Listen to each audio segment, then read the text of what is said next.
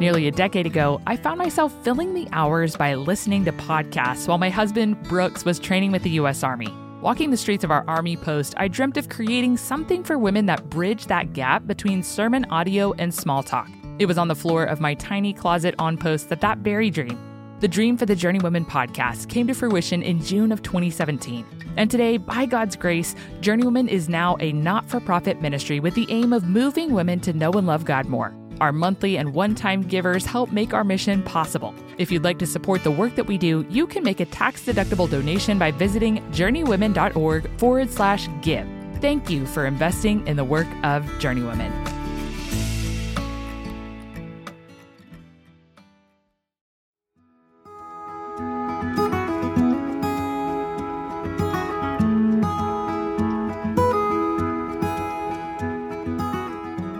Welcome to the Journeywomen podcast.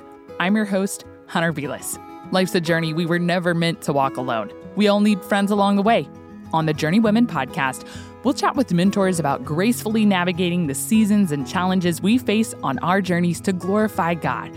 Today, we have the privilege of getting to know Dr. Hans Madueme, the Associate Professor of Theological Studies at Covenant College in Lookout Mountain, Georgia.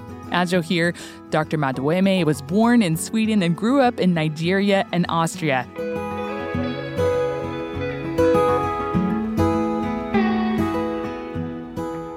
Dr. Madueme, welcome to the Journeywomen podcast. Yeah, thanks. Glad to be here. I'm glad to join you guys. What a doozy of a topic to have someone email you and ask you to cover in a podcasting format. Well, when people ask me to talk about sin, I'm kind of wondering, did my wife tell you I'm an expert on that?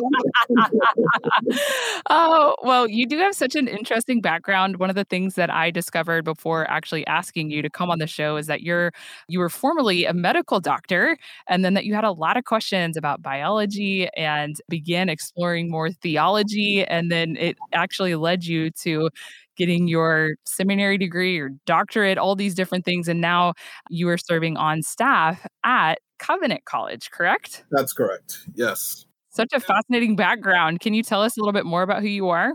Yes. So I'm originally from Nigeria. I'm technically what people call a third culture person. So I've lived all over the world. I was born in Sweden. I grew up in Vienna, Austria, and went to school in England for a little bit, and Montreal, Quebec. So I've been all over. I'm from everywhere and nowhere. But yeah, so I have a Nigerian background, and I actually came to faith when I was 19. And so it's always fun because I teach here at Covenant, and there are a lot of PCA students. And for many of them, they grew up in a Christian home, which I think is wonderful. And my kids are going to have that same experience. But it wasn't mine growing up. So I became a Christian after my first year at college. And if you know any Asians and Africans, it's fairly typical, especially from the older generation, that the kind of vocation that parents want for their kids, it's a small number, right? Like medicine, law, engineering, maybe architecture, anything else you failed in life. I'm not talking about art or music or whatever. So, and to be honest, like that mentality, some of that has to do with people who grew up in poverty, the best for your kid, and doing well at school, and that sort of thing. And all that to say, I grew up thinking I wanted to be a doctor, because that's what you do. I was in that pre-med track as an undergrad. I then became a Christian. And then when I got to medical school, that's when I started having a lot of theological questions and ended up reading theology to answer my questions. And, lo and behold, I found myself falling in love with this thing and ended up thinking I wanted to go into the ministry while I was doing my residency in internal medicine. That had to be so tough because from what I understand, residency is no joke. And so when you don't have that extra motivation, I imagine that was such a challenge. That was a challenge. It was culturally a challenge. I mean, it's a challenge for the godliest family. If your kid went through medical school and is now in residency and then comes home and starts talking about going to seminary, that would be a tough pill to swallow. Yeah. And it was for my parents. So it was pretty dramatic. It was one of those things where I knew that was what the Lord was calling me to do. And I actually knew after my first year of my residency, and it's a 3-year program. Mm-hmm. I knew it was a bit of a shock, a blow. So I thought, look, I'll finish the whole program, even though I know right after I'm going to seminary.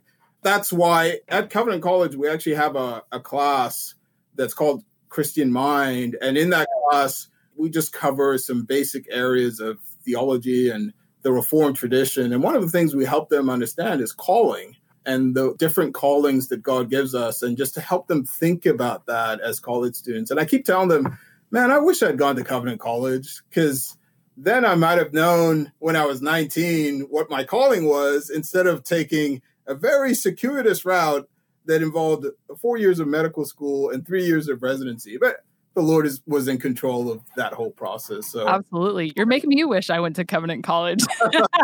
Maybe we need to have you back on for a part 2 on calling. there you go. Definitely something I know many of our listeners are wrestling with. And in this particular conversation, this is nestled in an entire series on knowing and loving God. And I think when we're talking about knowing and loving God, it seems to me that starting with creation would be advantageous. Like, this is a good place to start. I was just listening to Paige Brown. She's actually a teacher that many of us know. And she was saying, if you don't have context for Jesus's coming, like when he came, if you don't have the whole story of the Old Testament, then you don't really understand the significance of it. And so I'm super grateful that you'd be willing to help give us a sky high overview of creation and rebellion. So how and why did God create us? By us, I assume you mean humanity, or... Yes, yes. I don't know if you know, the how question is actually, I don't know if controversial is the right word, but there's much debate on that. I take my cues on that particular question. How did that create us, from Genesis 2:7, which reads, reading from the NIV here, hopefully that's okay. The Lord God formed the man from the dust of the ground and breathed into his nostrils the breath of life, and the man became a living being. I'm quite traditional, so my understanding is that our creation was direct. The creation of humanity was direct, was supernatural, much like Genesis 2:7 relates it. It's actually part of stuff we'll probably talk about later. What's distinctive about us being made in God's image. But there are other good people, some of my good friends, who would say that Genesis 2:7, that maybe interpreting it as a supernatural thing is more literal than it needs to be. And that perhaps Genesis 2:7 could include a more sort of developmental process or things like that. I don't take that reading. So I think he created us pretty much like Genesis 2:7 tells us. And then what was the second part of the question? Why? Correct? One, I think he didn't do that because he needed us. It wasn't like God was experiencing some lack, and in order to fill that lack, he created humanity. I mean, it's part of the beauty of Orthodox Christianity that God is Father, Son, and Holy Spirit. So within the Trinity, there are three persons in this eternal communion of love. And God is happy within himself, as it were. So he didn't need us, but it was just out of his grace, out of his generosity, out of his good pleasure, that he made this whole universe, and including us, and to share his love with us, and for us to be able to glorify him. Anyway, those are some initial thoughts. I love, even as you mentioned, that God existed in happy relationship with himself prior to our existence. And it made me laugh that even the question that I sent you is just so narcissistic in nature. We just want to know, like, how do we relate to God, and how does all of this relate to us, as opposed to thinking about him existing before all time. And so that brought a smile to my face, just even seeing how self-centered I can be in the questions that I want to ask. But I do, this kind of likens to the conversation that we began with on calling. We are all always wondering, why are we here? What is our calling? What is our purpose? So if God was happy in himself prior to creating us, what purpose did he create us for? That's a great question. And it's one of those questions. There are questions where we've got we've got tradition. There are people who've come before us that have answered that question pretty well. And it's hard for me to do better than the Westminster Shorter Catechism. Like what is the chief end of man? What is our main purpose? The chief end of man is to glorify God and to enjoy him forever. I mean, It's succinct. That about says it, I think. That's why God has made us. So it is a very kind of, as you were saying, it's a very theocentric account it revolves around God rather than us. I love that so much. And I feel like he just continues to reveal to me how much it is about him and how much more fulfilled I will be if I continue to orient my gaze to him, which is the purpose of this whole entire series. One of the things that I have really enjoyed learning about, especially in the last 5 years, is that we were made in the image of God. And that's not something I heard a lot actually when I was growing up, even though I did grow up in a Christian home. So, what does it mean that man was made in the image of God? And is it just Christians who are made in God's image, or does that apply to all people? Yeah. So going back to front, definitely not just Christians, right? So that's one of it's a genius doctrine. I mean, it's almost like Christianity's gift to the world, you might say, is this doctrine of the image of God, or the imago Dei, as some would say. It applies to all human beings and not just Christians. And just for your listeners, there are two verses that are really instrumental to our understanding of this doctrine, and Genesis 1:26 to 27. And we're just going to read that, just get it on our minds. Then God said, "Let us make man in our image, in our likeness, and let them rule over the fish of the sea and the birds of the air, over the livestock, over all the earth, and over all the creatures that move along the ground." So God created man in his own image. In the image of God, he created him. Male and female, he created them. Now, what's really interesting is that if you actually read that carefully, it doesn't actually tell us directly what the image is. It's sort of assumed within those verses. And as a result, over the millennia, Christians have had different ways of understanding what that image is. And so I'm gonna mention the three kind of main ways of thinking about it. One of them is like John Calvin had this view. Thomas Aquinas would have had something like this view. And this is like the image. There's something that we possess as human beings, like rationality or being able to reason, being creative. There's something special that reflects who God is. Oh, John Calvin just said that we have a soul. So sometimes there's an emphasis on reason, rationality. We have souls, and no other creature has that. And sometimes the emphasis is on it's what we are. That God, like every human being, is de facto made in God's image. And that is something sacred. That is something special. So that's kind of one view. Another view is that if you look at the passage, it talks about, right in the context of talking about the image, it says in verse 28, God blessed them and said to them, "Be fruitful and increase in number, fill the earth and subdue it, rule over the fish of the sea and the birds of the air, and over every living creature that moves on the ground," which we've sometimes described as the cultural mandate or the dominion mandate. And so some have said that actually our function, what God has called us to do, that is describing God's image, that is what the image of God is entailed in. And then the last major view is kind of a relational view, that God is Trinity, Father, Son, and Holy Spirit. And now he has made us male and female. So there's something about our relationality that sort of captures what it is to be in God's image.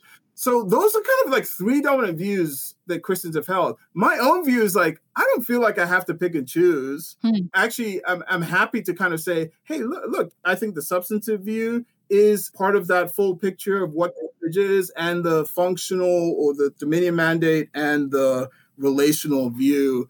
I just say the more the merrier. I think there's something helpful in each of those perspectives. But the final thing I want to say, though, is in the New Testament, then when we actually then see that Jesus, so for instance, 2 Corinthians 4:4 says, "The God of this age has blinded the minds of unbelievers so that they cannot see the light of the gospel of the glory of Christ, who is the image of God.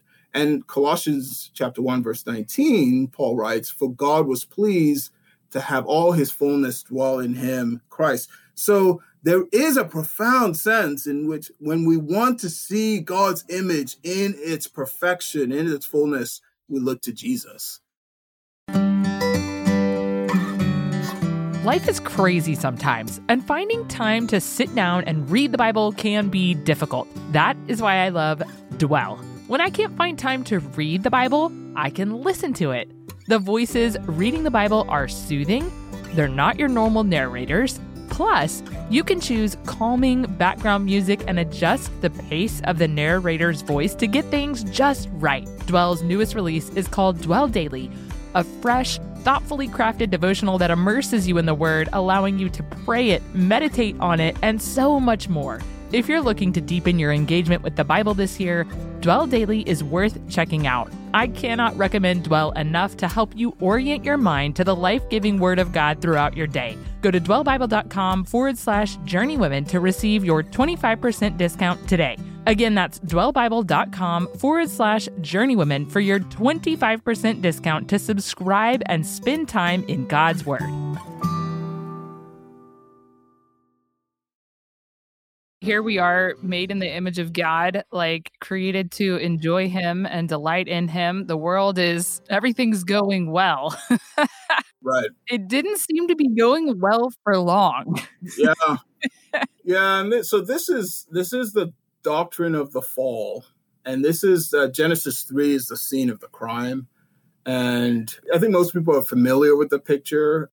God creates Adam and Eve. He places them in Eden.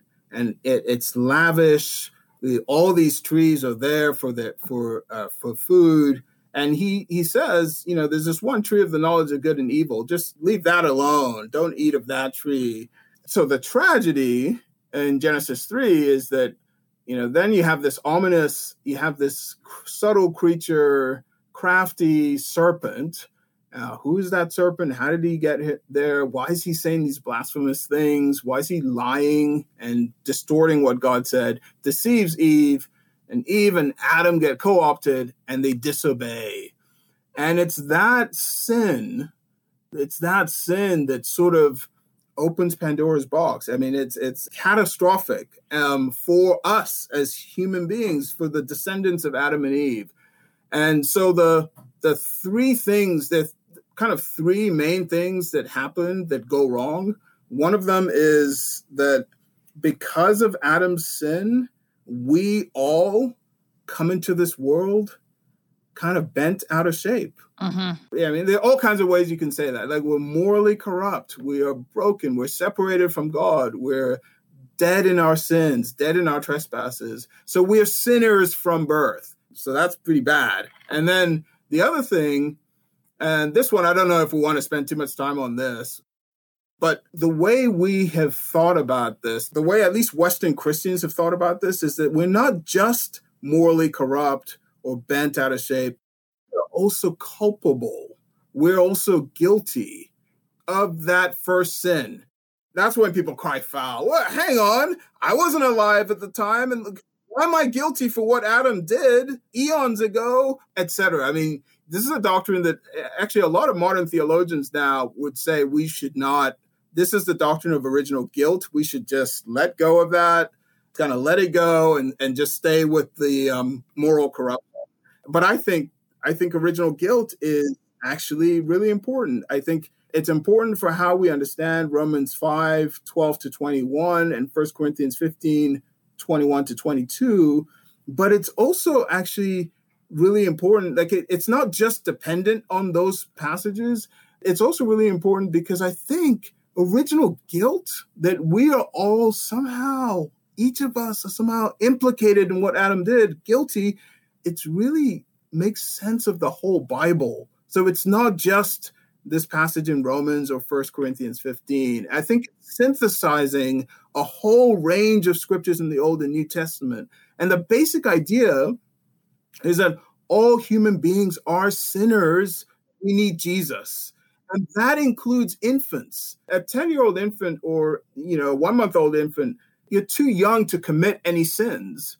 But what the Bible doesn't say, okay, anyone who is not yet of age to be able to consciously sin is innocent. Because then if you're innocent, then you don't need Jesus. Then you're saying like anyone who is below that age of accountability, whatever you want to call that, doesn't need Jesus, but everyone else does. That's not what the Bible teaches. So I do think the idea that we're guilty from the beginning, as difficult as it is to get our minds around, I think it makes a lot of sense. In the Old Testament, the father would make sacrifices for the whole family, including all the infants, babies, and so on. Original guilt makes the most sense of that. So there's corruption, that we're corrupt, that we're guilty. And then the other thing, the third piece is that when Adam sinned, in Genesis 3:17, it says that God cursed the ground because of Adam's sin. Like for the woman, there was pain in childbearing or increased pain in childbearing. But for the man, it was the ground was cursed. What does that mean? Mm-hmm. What exactly does that mean? Well, Paul in Romans chapter 8 actually expounds on that. It's clear that he's thinking about Genesis 3. And what he says is that the creation is groaning, that the creation itself is groaning and waiting for the redemption that Christ is going to bring when everything is consummated. And why is creation groaning? And what does that mean? But I guess just to close this out, my view is that Adam's sin was kind of responsible for the fact that creation itself is groaning. And that's sometimes referred to as a cosmic fall. And I will just say parenthetically, that's a very controversial view these days, because if you think about the normal scientific way of understanding the history of the universe and planet, people have a real hard time believing that Adam's fall led to the groaning of creation, particularly if you think the creation has been groaning for a long time before human beings were on the scene, as perhaps an evolutionist might say. Even at the very beginning, even after Adam and Eve disobeyed, as you said, that we still see like glimmers of redemption, even in the earliest accounts. So can you talk a little bit about where we even see the hope of a redeemer just almost immediately after the fall that you referenced? Yeah, so they're great. That's what I tell my students, actually. It's one of those sort of fancy words. It's the proto-evangelion, and it's where we actually see the gospel there in Genesis 3, right? So early in the biblical story. And ironically, this is in the aftermath of the fall. And as God is sort of like, here's what's going to happen to each of you for disobeying me, for doing this wicked thing, these divine curses, etc. So this is a real somber kind of, you kind of recognize, because we know the whole story, you recognize that, wow, this is Genesis 3. It's what happened here that sets up the problem that God's redemption that goes all the way to Revelation 21. So in that Genesis 3, we get in verse 15, when God, as he's cursing the serpent, you get this really interesting verse where it talks about, I'm just going to read it. He says, "Cursed are you," to the serpent, "cursed are you above all the livestock and all the wild animals. You will crawl in your belly and you will eat dust all the days of your life. And I will put enmity between you and the woman, and between your seed or offspring and hers. He will crush your head and you will strike his heel." So Christians, church fathers and Christians down the ages have seen that as the gospel, really, as a prophecy of the gospel, that a descendant of Eve would crush the head of the devil. And the devil would bruise his heel. He would be crucified on the cross. This Messiah would ultimately be victorious.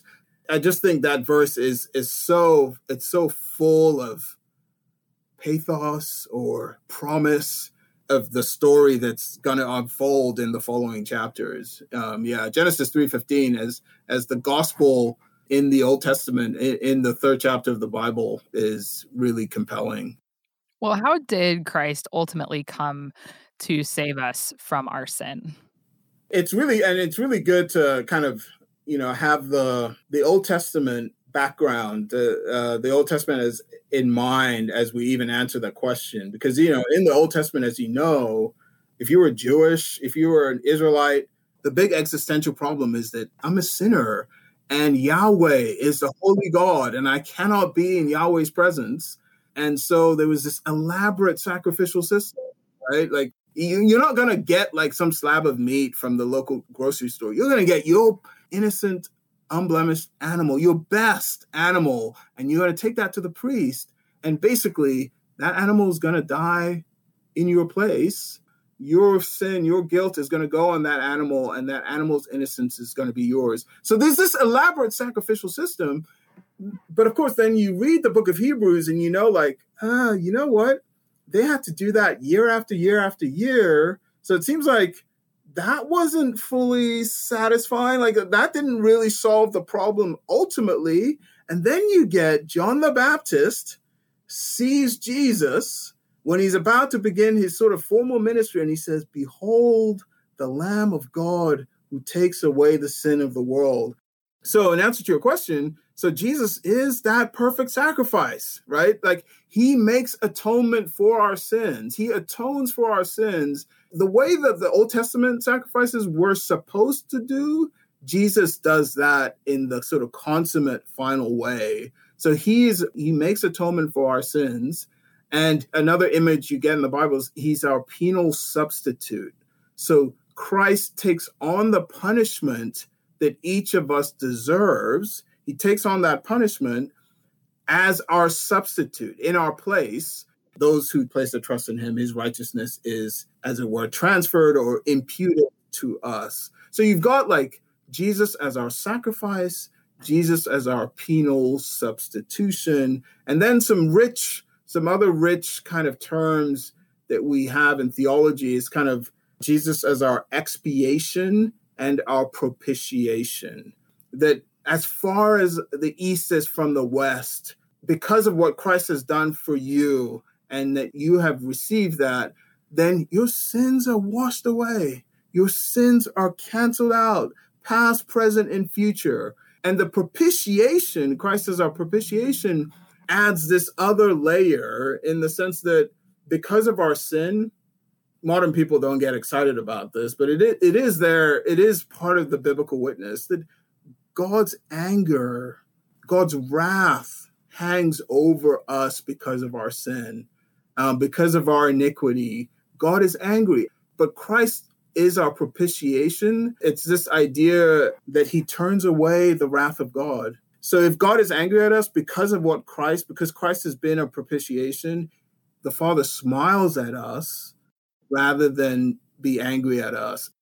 Christ's death as a propitiation is a beautiful doctrine, but one of the pushbacks is, hey, that sounds pagan. Didn't the pagans believe that the gods were like angry deities up there, and then we had to sort of be propitious towards them so that their anger would be averted? And that's a long discussion, but I would just say, one, the Bible's teaching on propitiation is much richer and deeper than that. Sometimes it's stereotyped, like the Father's angry and Christ is loving. Mm-hmm. And we need to sort of get closer to Christ and away from this angry Father. But actually, the Father is angry, but the Father sent his Son because he loved us. So what Christ has done for us and the atonement, it's a Trinitarian work.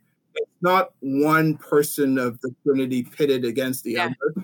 And the other thing I was just going to say is, this is a complicated story that I'm not even going to try and hash out now, but I would say to the extent that pagan religions have some sort of sense of gods being angry and sacrifices being able to make propitiation towards those deities, I would suggest it's not that Christianity borrowed pagan ideas from these pagan religions, but I would suggest that this is something fundamentally true about our God that goes all the way back to Adam and Eve Cain and Abel. What does it mean to atone for our sins? And that somehow, right, there's an interesting theories on that, but somehow these pagan religions are perhaps ancient memories of this deeper truth that is revealed to us in Scripture. I don't know if that makes sense. It does, and it's such a comfort to think about, every time I find myself wanting to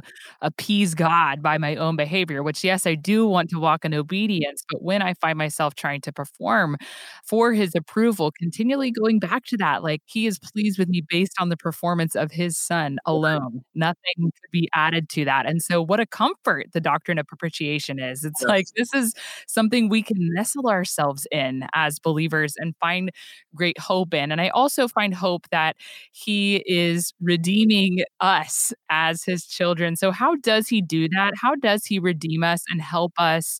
How does he recover or chip away at, or however you want to word it, his image in us, if that makes sense? Yeah. So just one quick just clarification. So there have been Christians who have said that because of sin, because of the fall, the divine image was completely obliterated, was completely lost. And then, redemption is about recovering that image. The tricky part with that, the reason to sort of push on that a little bit is it's one thing to say the image was damaged versus the image was lost. Mm-hmm. One potential problem is that, oh, wow, so non-Christians are not in God's image. Right. And we may talk about this later, but there's the doctrine of God's image is actually a really important doctrine, but not just for Christians, but for non-Christians. Right. And the implications are pretty concerning if we say, oh, there are a number of people who aren't in God's image at all. But yes, I think justification and sanctification, that when we are justified, our sins are forgiven, our guilt is placed on Christ and his righteousness, and we receive the righteousness of Christ, which is what you were just talking about. So that's a beautiful thing, that we're justified, and now we are united with Christ. We have been grafted into the vine, and we are now connected. We're part of the body of Christ. Mm-hmm. And then it's now this pilgrimage where we are now walking with Christ, and by the power of the Holy Spirit, we are on this journey becoming, by his grace, in a very sort of topsy-turvy, up and downish kind of way, we're becoming more like Christ. We're being conformed to the image of Christ. And that's a work that the Holy Spirit does in us. He uses other people. It's within the community of the church with fellow brothers and sisters in Christ. We grow in the grace and the knowledge of Christ. And so I guess using sanctification to kind of cover that, it's one, we're justified. And so there is a sense in which Paul says about you and me, we are saints. We are holy. We're set apart. So we are holy now, but then there's another sense in which we are growing in holiness as well.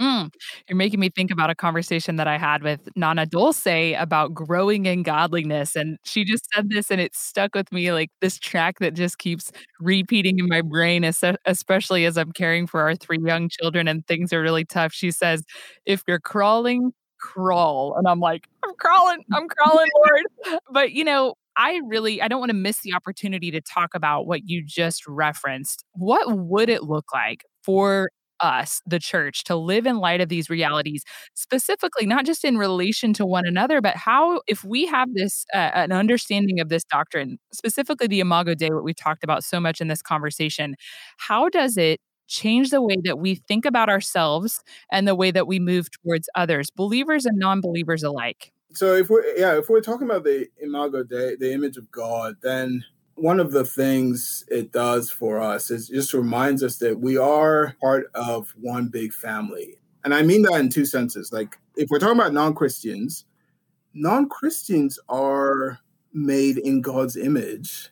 We're all descendants of Adam and Eve. So we're part of the family. Now, I know when we speak of family, we normally mean the Christian family, but there is a sense in which there's a human family.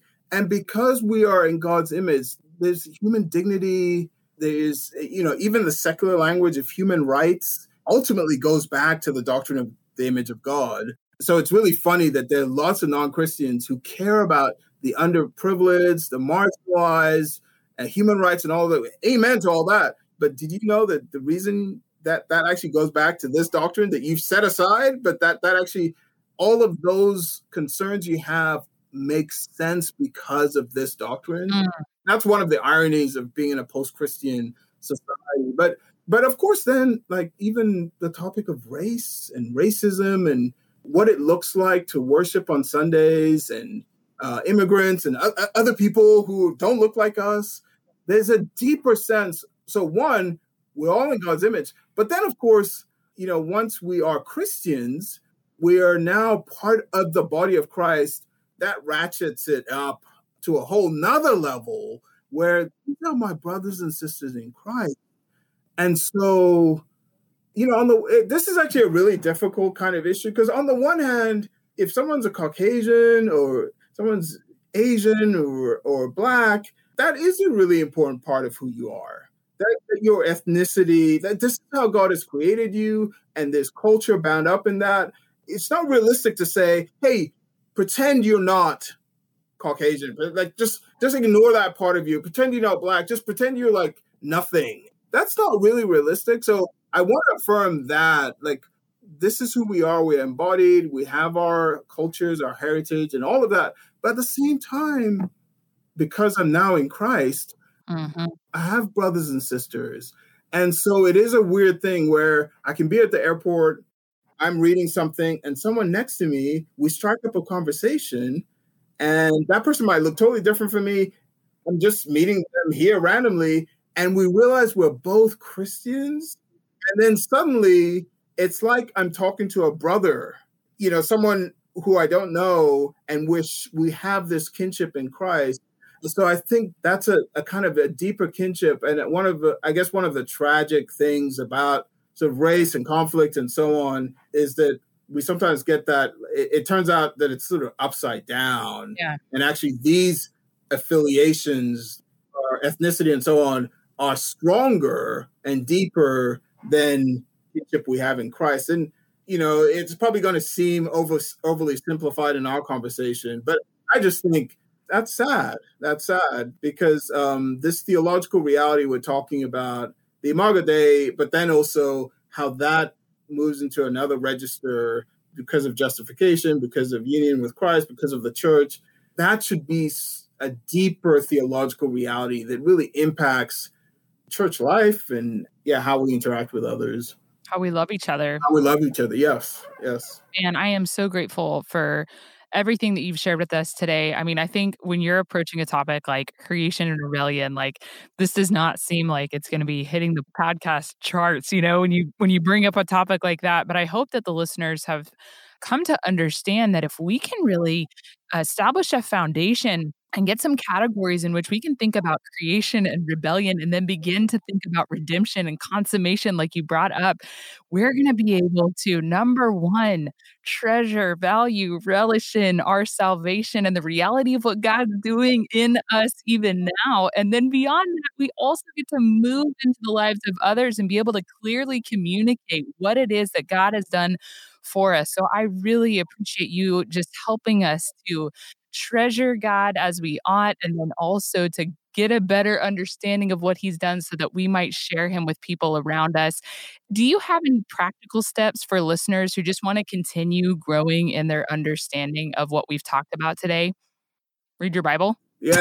I mean, obviously, they're the basic things, right? Just discipleship and all of that. But yeah, I mean, there's an older book that talks about the image, and it's an older book, so there are a lot of recent conversations that aren't there. But Anthony Hoykema has a little book, Created in God's Image. If someone just wanted to, hey, I just want to get a sense from a church history perspective, just what the Bible teaches, etc. That's actually a decent book. And Cool. And then the Gospel Coalition has a series called Concise Theology. Yeah, I love those articles that they put out, right, online. That's right. And there are a number of them on creation and the image that actually are fairly helpful. And they're pretty readable. They're not too long. So those are, and they're nice because they have a kind of bibliography, like recommended reading at the end as well. That might be a handy resource. Absolutely. I have referenced those in preparation for many of these conversations. Highly recommend them as well. Definitely one of my three simple joys. It's just so interesting how the Lord just draws us to himself. I don't know that 10 years ago I would have seen myself in my bed scrolling on my phone at night reading about creation and rebellion. But here we are. Definitely one of my three simple joys, the way that he's done that and sparked my interest in that. I hope he's doing that for the listeners even now. But I would love to hear, what are three of your simple joys, specifically when it comes to knowing and loving God? Well, the first thing that came to mind is when you just said simple joy, uh, rainy day, it's evening, thunder outside, and I'm sitting on a couch and I've got a novel and I'm drinking some hot chocolate or something, and I'm just in a story that's really well told. That's a simple joy. It's something that I thank God. I'm grateful to the Lord for that. They're just people that write really good stories and allow me to just sort of escape into a story, a narrative, and get lost for a few hours. That's not quite what you were asking for, but that's one simple joy. And then on a more quote unquote spiritual level, and so my kids are still young-ish, and it's also great. I don't know if great's the right word, but it's humbling. But I'm grateful to the Lord. Mm-hmm. He just uses my kids, I think.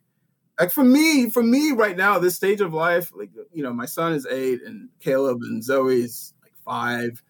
And honestly, much of the drama of sanctification happens in my relationship with them. And it really is just that the Lord just teaches me how I just need to depend on him.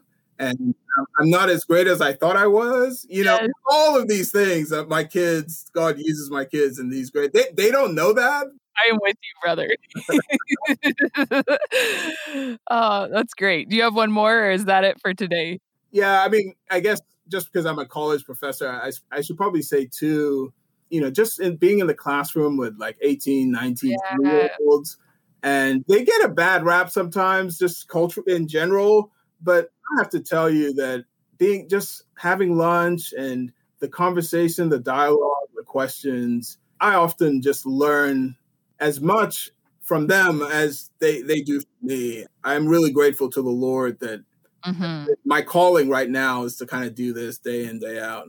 Yeah, that is so cool. I really enjoy being with young people. And that was actually the period in my life where the Lord really just awakened my desire to know and love him, which brings it full circle. And I'd love to hear who it is that's had the greatest impact on the way that you personally know and love God. Yeah, so I'm a theologian. So with this question, people are probably gonna sort of start citing like John Calvin and Bavinck and Augustine. All of these guys have played a role, but I don't think in my case, I don't know if there's only one person that comes to mind. I will say though, when I was a med student, when I was in medical school, that was just a very, very formative time in my life. Mm-hmm. And I was just reading all kinds of people, David Powlison, D.A. Carson, Piper. Like Piper, for instance, I listened to hundreds and hundreds of hours of sermons. I remember doing that. And some of that was actually instrumental in my decision to, you know what, I don't think I want to practice medicine moving forward. But yeah, so I think there was just a cumulative, just a lot of faithful men and women that ended up being very significant for me. That's such an encouragement. It really is, because I think oftentimes we feel so much pressure to be, communicating things and being an impact in people's lives in just such a way. And yet the Lord uses us in little ways here and there and uses the whole body to be a testimony and a witness to his son, Jesus. So thank you for doing that for us today, even at a distance. It has been an absolute joy to get to have you on the Journey Women podcast. I really appreciate your time, especially on a Friday evening. It's been my pleasure. It's been my pleasure.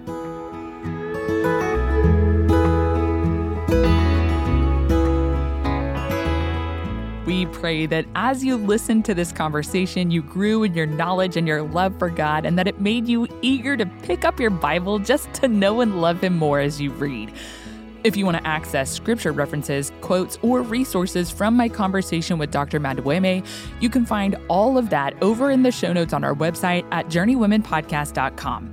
There you can also find more episodes in this series, Knowing and Loving God.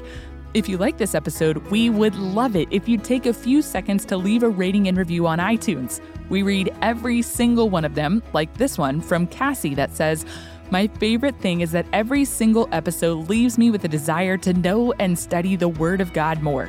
Cassie, we are so excited to hear that and grateful for the time that you took to share your feedback with us. Doing so really does help get the podcast into the hands of other women who might find it helpful as they navigate whatever seasons and challenges they might be facing on their journeys to glorify God. This episode was edited and sound designed by the team at Sound On Studios. You can find out more about their work at soundonsoundoff.com.